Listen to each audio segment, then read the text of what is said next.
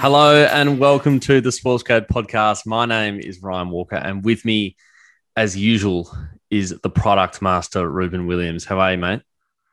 G'day, Ryan. I'm very well, thank you. It's a pleasure, as always, to be chatting with you.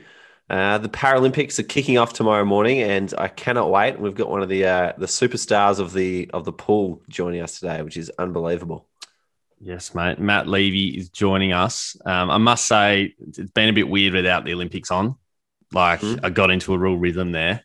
Yeah. So I'm excited for the Paralympics to start.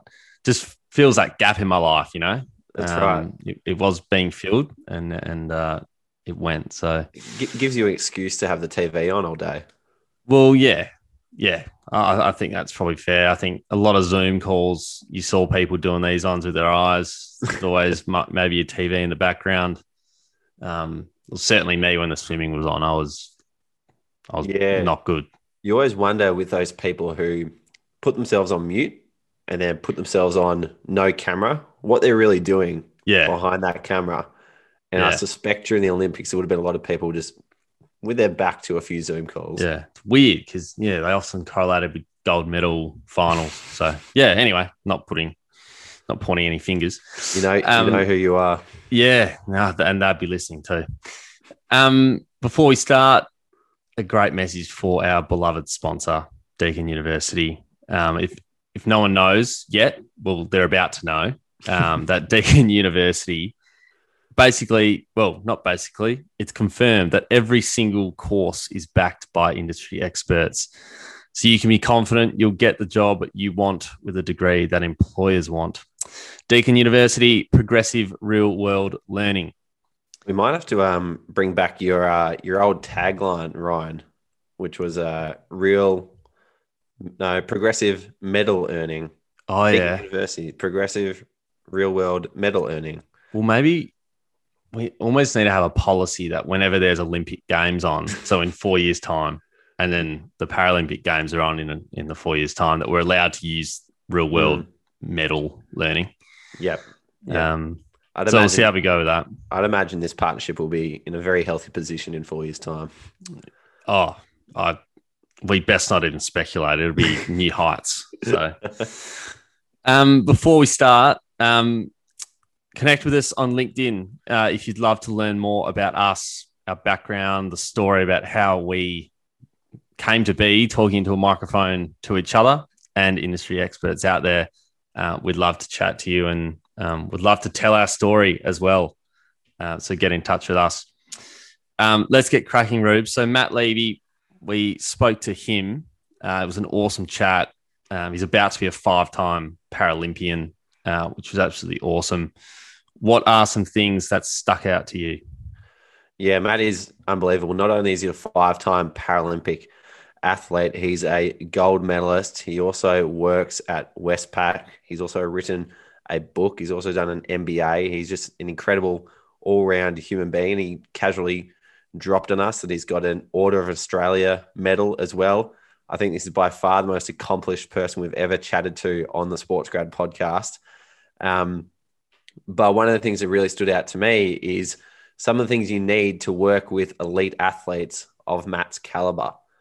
A lot of people get into sport, and I certainly did this. I thought I was going to go down the exercise science pathway when I started studying, thinking they're going to work with elite athletes. And so Matt gave us a rundown on what are the key things that he needs from the people around him to make sure he can go out there and, break world records, get gold medals, and just be the best athlete he can be. But it all starts with the support staff and what they're made of. So he gave us a really good insight into what you need to be. Yeah, no, that was good. I love the athlete mindset stuff he mentioned. A lot about sort of when to relax and when to go. And I thought it was quite interesting having just seen all these amazing athletes do their thing on the world stage. And, sometimes you look at them, you're like, what are they doing? But like inside, you kind of know that they're in their element and they're doing exactly what they trained to do. So it was great hearing about that. And then finally, Matt's story is just like such an inspiration on its own. You know, he was born premature. He's had 53 different operations, and he's a 5-time Paralympic athlete with a whole bunch of gold medals, with an Order of Australia medal on top of that. So he's just an incredible inspiration. And when you listen to him talk, you'll feel inspired to get up and go, whatever it is that you are putting off today. So I can't wait to share this chat with Matt Levy. Awesome. Well, on that note, grab a pen and enjoy this chat with Matt Levy.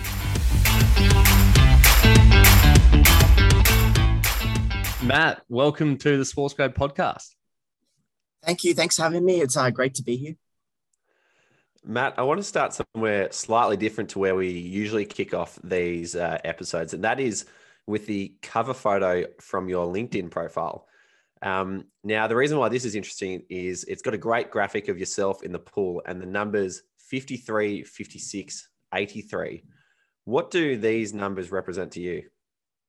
I guess back when I kind of did that background, it was really something that stuck with me in terms of the goals I kind of want to do and where I want to be heading.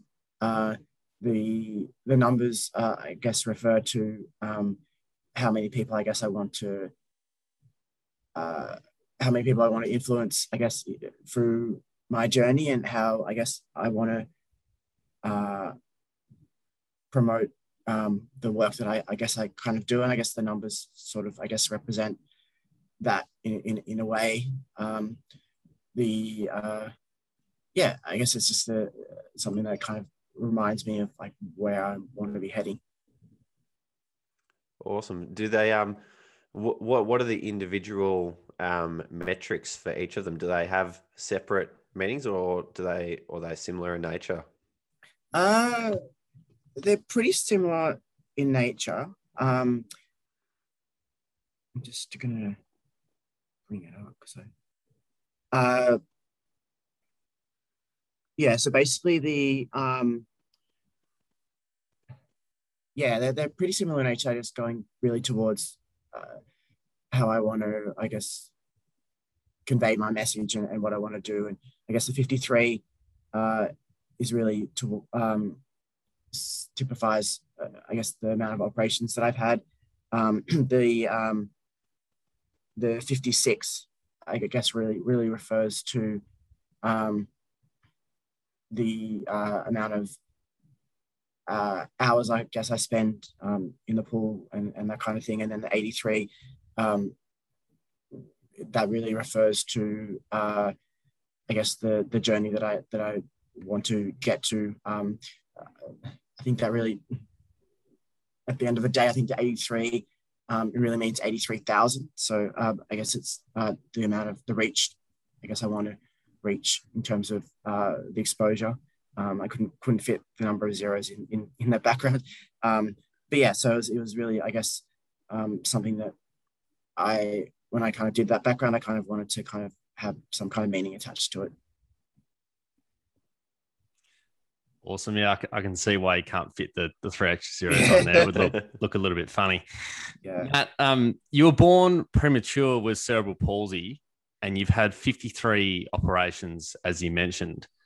Talk to us about some of the hardship that you've had to overcome, and what have you learned from all of that? Yeah, I guess. I've had, obviously, I was born pretty early. I've got cerebral palsy and vision impaired, and I guess it's pretty tough goings. But I think what I've kind of learned throughout that time is that we are given a lot of things in life. Everyone's given, I guess, an opportunity to make the most of what they've got. We don't, I guess, have the luxury of choosing what the beginning is, but we can certainly write our own stories and write our own message throughout our lives. And I think what I've really learned is that we can all take opportunities for granted, and it's really about taking each opportunity as they come and not taking them for granted, but really kind of understanding that you never really know when that opportunity won't be there. And just to, I guess, try and be the best version of yourself you can be, whatever that may be. And it's we all, I guess, start with something. And yeah, it's just really about what we learn along the way that I guess makes us who we are. Matt, that's a terrific mindset. Were you born with that sort of mindset, or did that take time to develop? I think for me, I guess it took time to develop through experiences, through learning, through, I guess, what I've kind of gone through. And I think it really started, I guess, probably with my parents and I guess the upbringing as well, to really kind of instill those values and beliefs, I guess, in me. And then I guess through those values and beliefs that I learned really early on, it kind of helped shape those experiences by, I guess, not giving up when the chips were down, not I guess, rolling over and turning off the alarm when I not want to go swimming training, all those kind of, I guess, early life lessons, I guess, that you learn, I guess, has really helped me throughout that journey and to understand, I guess, what it really means to be successful. Fantastic.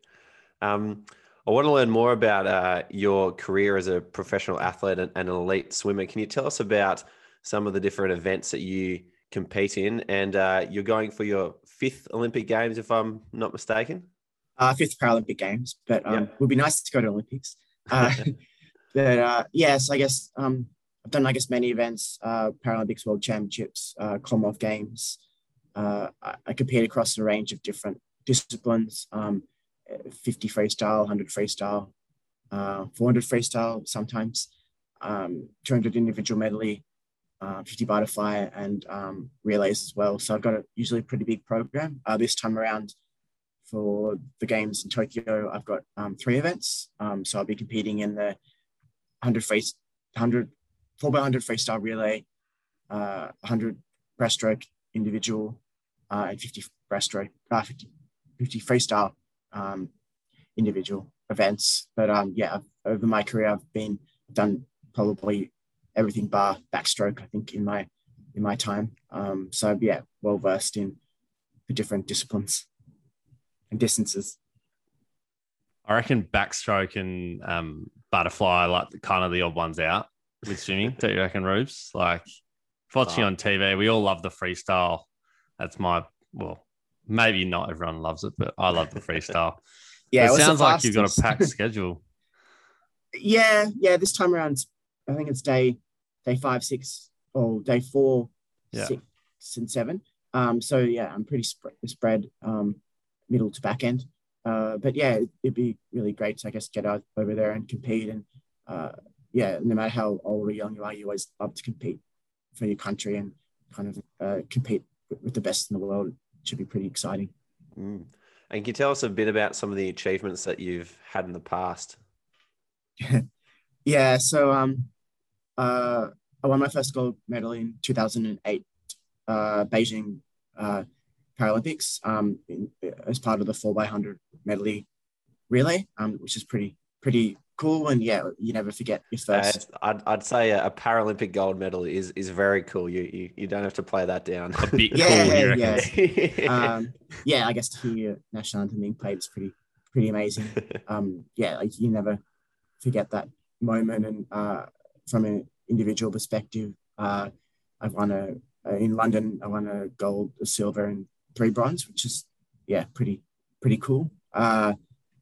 Rio, I won a bronze in the 200 medley relay, and I've won a few World Championships medals and a Commonwealth Games gold in Gold Coast Commonwealth Games in 2018, and I've been awarded a OAM Order of Australia medal in 2014. That's pretty much it in a nutshell. It's quite the trophy cabinet. Certainly beats ours. I think mine's in my garage in Perth in a box or maybe in a bin somewhere. But that's ultra impressive. I was just wondering, because obviously you're off to Tokyo in, what is it, a few days' time? Not till the 18th. 19th. Not to the 18th, yeah. how does sort of like the preparation change this year, because it is such a unique Paralympics, like Tokyo, obviously COVID. Has much changed in terms of, you know, when you get there, your preparation, how you can operate whilst you're there? I'm sure it would be a little bit more complicated than previous Paralympics you've been to. Yeah, so you don't know the full ins and outs, but it's pretty much a COVID test daily. Masks you have to wear everywhere. Yeah. We're not allowed to go to the dining hall, get our food. We have to get it delivered or get catered services that deliver it. Masks every pretty day. much masks pretty much up until you get on the blocks. I'm not sure what other stuff would be involved, but it's pretty strict and pretty stringent. I guess it's obviously for a reason, to keep us all healthy and not get COVID. And a lot of other protocols in place. Like we got our first COVID test today, as part of us being in the bubble. And we have 2 more, I think, before we leave here. Other than that, it's pretty much just racing and a bit of training. Fantastic. Matt, a lot of the people in our audience, they're similar to us, weren't quite good enough to make it in sport. Maybe there's some people out there who have made it in sport. We won't speak on behalf of everybody, but the next best option is to try and work in sport and work with elite athletes such as yourself. So I was wondering, Matt, if you'd be able to share with us maybe some of the different roles or coaches or support staff that help you compete at the Olympic Games or the Paralympic Games. Yeah, I guess it's obviously doesn't take one individual to get me there. It's a myriad of different people, from my coach, who I get coached by every day, twice a day mostly. He, I guess, gives me the sets and all that training stuff to get me to that next level. And on top of that, we have sports scientists who analyze the data that we whether we do in what we do in training or in a race, to kind of see where we can kind of improve on. And then you've got sports physiologists that analyze, I guess, your diets, your turns, that kind of stuff to give you that one or half percent improvement to kind of get to that next level. You have sports psychologists that we work with as well. On top of that, there's strength and conditioning coaches that work with you in the gym, Pilates coaches, yoga coaches if you do that. And then on top of that, you got all the admin staff that work in the various sports to kind of do the day-to-day paperwork to get you clearance to go and travel and all that kind of stuff. So, there's certainly a lot of people that I guess are involved in the process of one athlete's dream, but it's definitely not that. It's thousands of people involved to get that person to that starting lineup to potentially get a medal at the end of the day. And I think that's a pretty good summary of, I guess, what's involved from an elite athlete perspective. There's a lot of myriad of different people involved, from the people directly involved to the people indirectly involved. But at the end of the day, it's a team effort. Can you identify some of the key skills or qualities that, the people around you, the staff that make this all happen, make them really important members of the team? I guess communication is one thing. Empathy and having an understanding of the athlete's journey is probably not probably another thing. I think they're probably the 3 key skill sets, I guess, that I can kind of think of that make those people important and I guess make what they do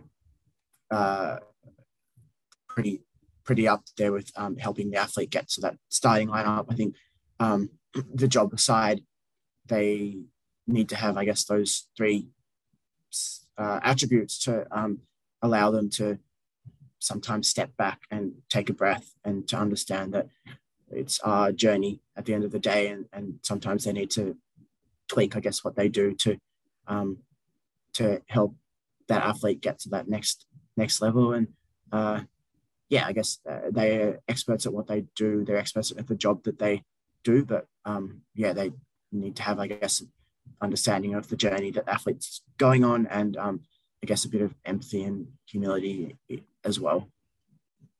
I think that empathy piece is one of the reasons why you see so many elite athletes end up working back in the sport, and why they get those positions, because they've been there before. Yeah. And I've had conversations with students before who have said things like, you know, to get a job in sport, you have to have been an athlete, which isn't entirely true. But No, definitely not. no, but I had this conversation with Jenny Screen in 2017, who is a basketballer, part of the Opals in Beijing, silver medalist. And she is now an exercise physiologist and strength and conditioning coach. And she said a similar thing, that, you know, you don't have to have been a professional athlete to work in sport. But in saying that, you know, she's been there, she's had that own experience. She understands what the athletes are going through, so she can be mindful of the different considerations that come up when you're working with an athlete. So that empathy piece for the athlete seems to be such a critical piece to work on, you know, if you don't come from an elite background yourself. Yeah, I guess it's at the end of the day, so a lot of the time athletes know, I guess, well, you know your body, you know how you can kind of get yourself to that next level. It's really about those people, I guess, involved in that journey are more there to give you, I guess, tools and give you different stuff that potentially you might not know of previously. And I guess the athletes have got to that stage at some point because they're skillful and, I guess, had the skills and the knowledge previously. So it's really, I guess, up to the people that they have in their inner circle that to get them, I guess, to that next level. And yeah, you really should lean on the athletes a lot for to understand, I guess, what their journey is and how they can kind of improve to the best of their ability, I guess. Matt, one of the other things that comes up in commentary a fair bit is the athlete's mindset. When you hear the term athlete's mindset, what are some of the components of it that you think are critical for high performance?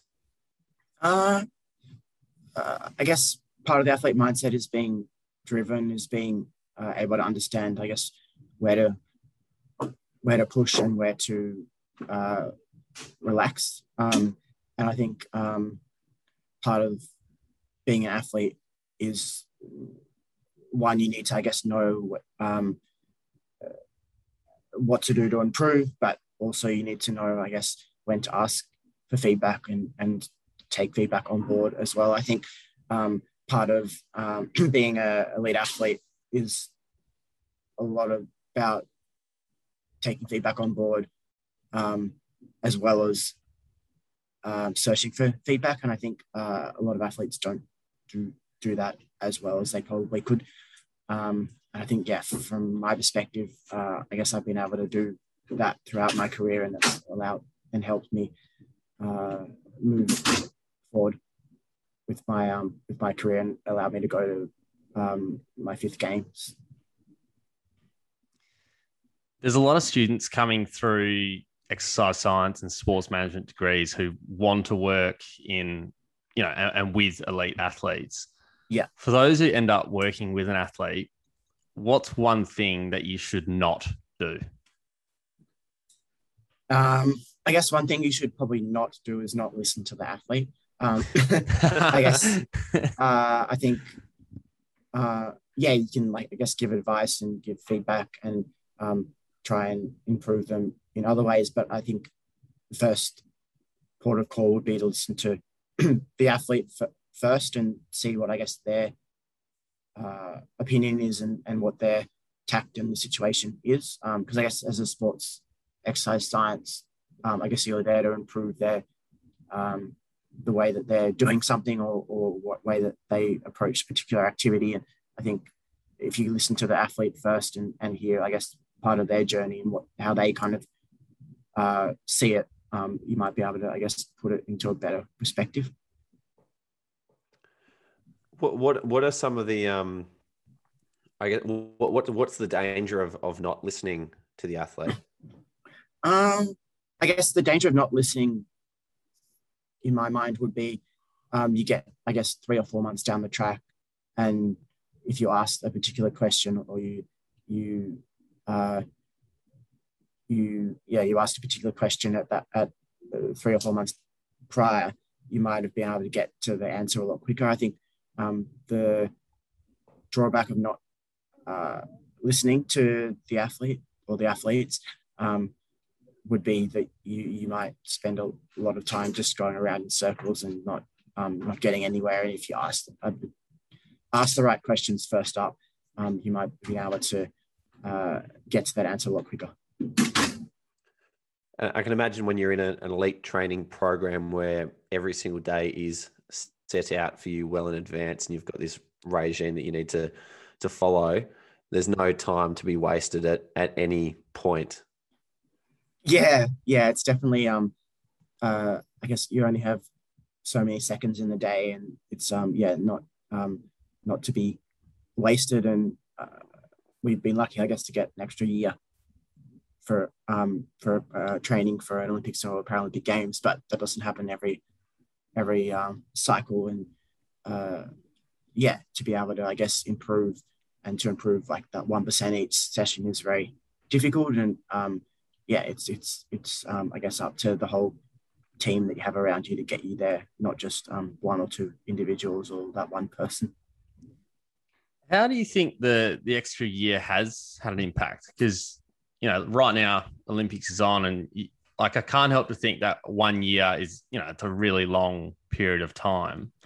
Do you reckon that is more detrimental to someone, or is it more of a benefit to all of them to probably perform better than they would have if they only had 4 years to prepare? I think it depends on where you are on the scale. Like if you're towards the end of your career, it's pretty tough because gives like the young ones about 12 more months to train, and they wouldn't have been around that previous year. But then if you're an up and comer and going into your second games, for example, it's probably to your benefit to have an extra year. But for someone like me, that's towards the end of their career, to hang on for another 12 months as opposed to it being there last year is a bit of a different kettle of fish. So it's certainly interesting.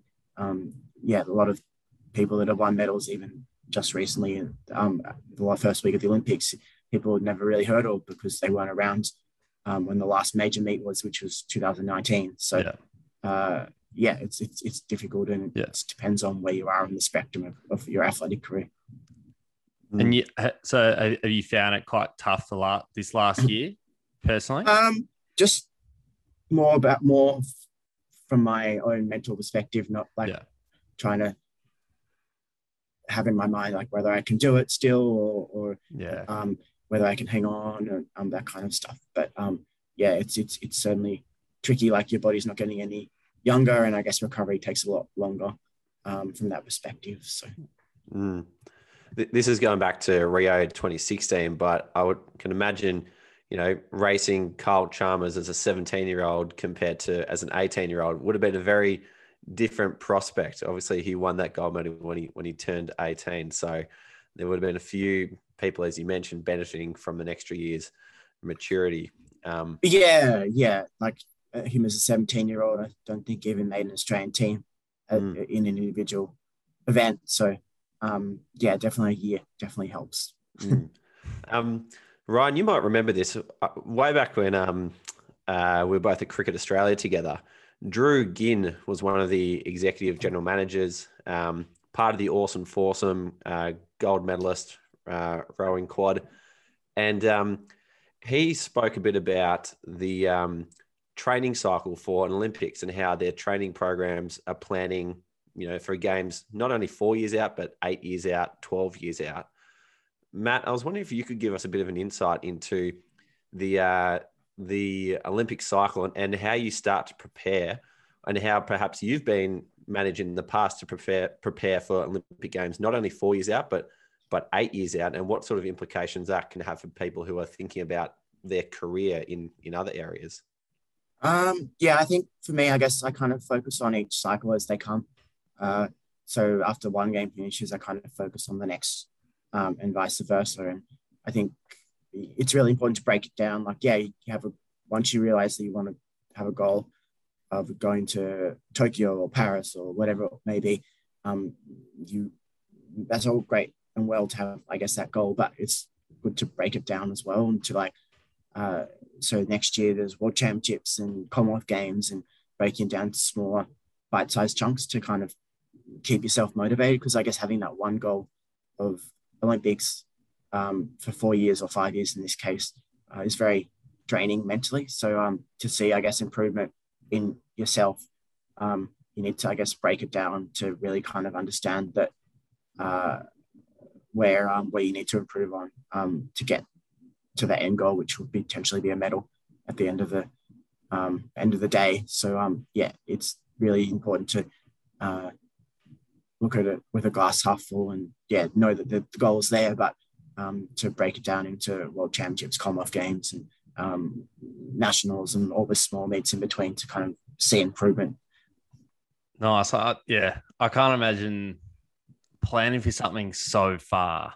It'd be hard to sort of see the end result, but I can almost guarantee, and as you've experienced the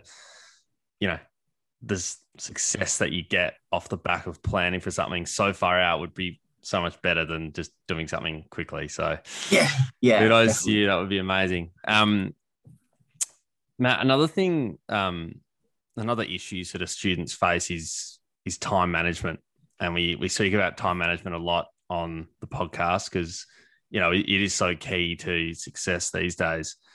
You've had many different roles, from working at Westpac Bank to writing your own book to representing Australia at a 5th Paralympic Games. How do you manage your time effectively so that you're able to operate at the highest level in everything that you're doing? Yeah, it's pretty tricky. It's really about, I guess, prioritizing and really working out where your priorities lie. And yeah, it's really about, I guess, on a daily basis, I guess, knowing what you're doing and where you're going and how you're going to, I guess, get there. Because yeah, it's tricky sometimes to have, I guess, a lot on, but it's certainly doable with like 24 hours in a day. But yeah, it's just really about remembering what's, and trying to kind of prioritize what you're doing and what needs to be put on hold and what needs to be, I guess, done then and there. And it's certainly tricky.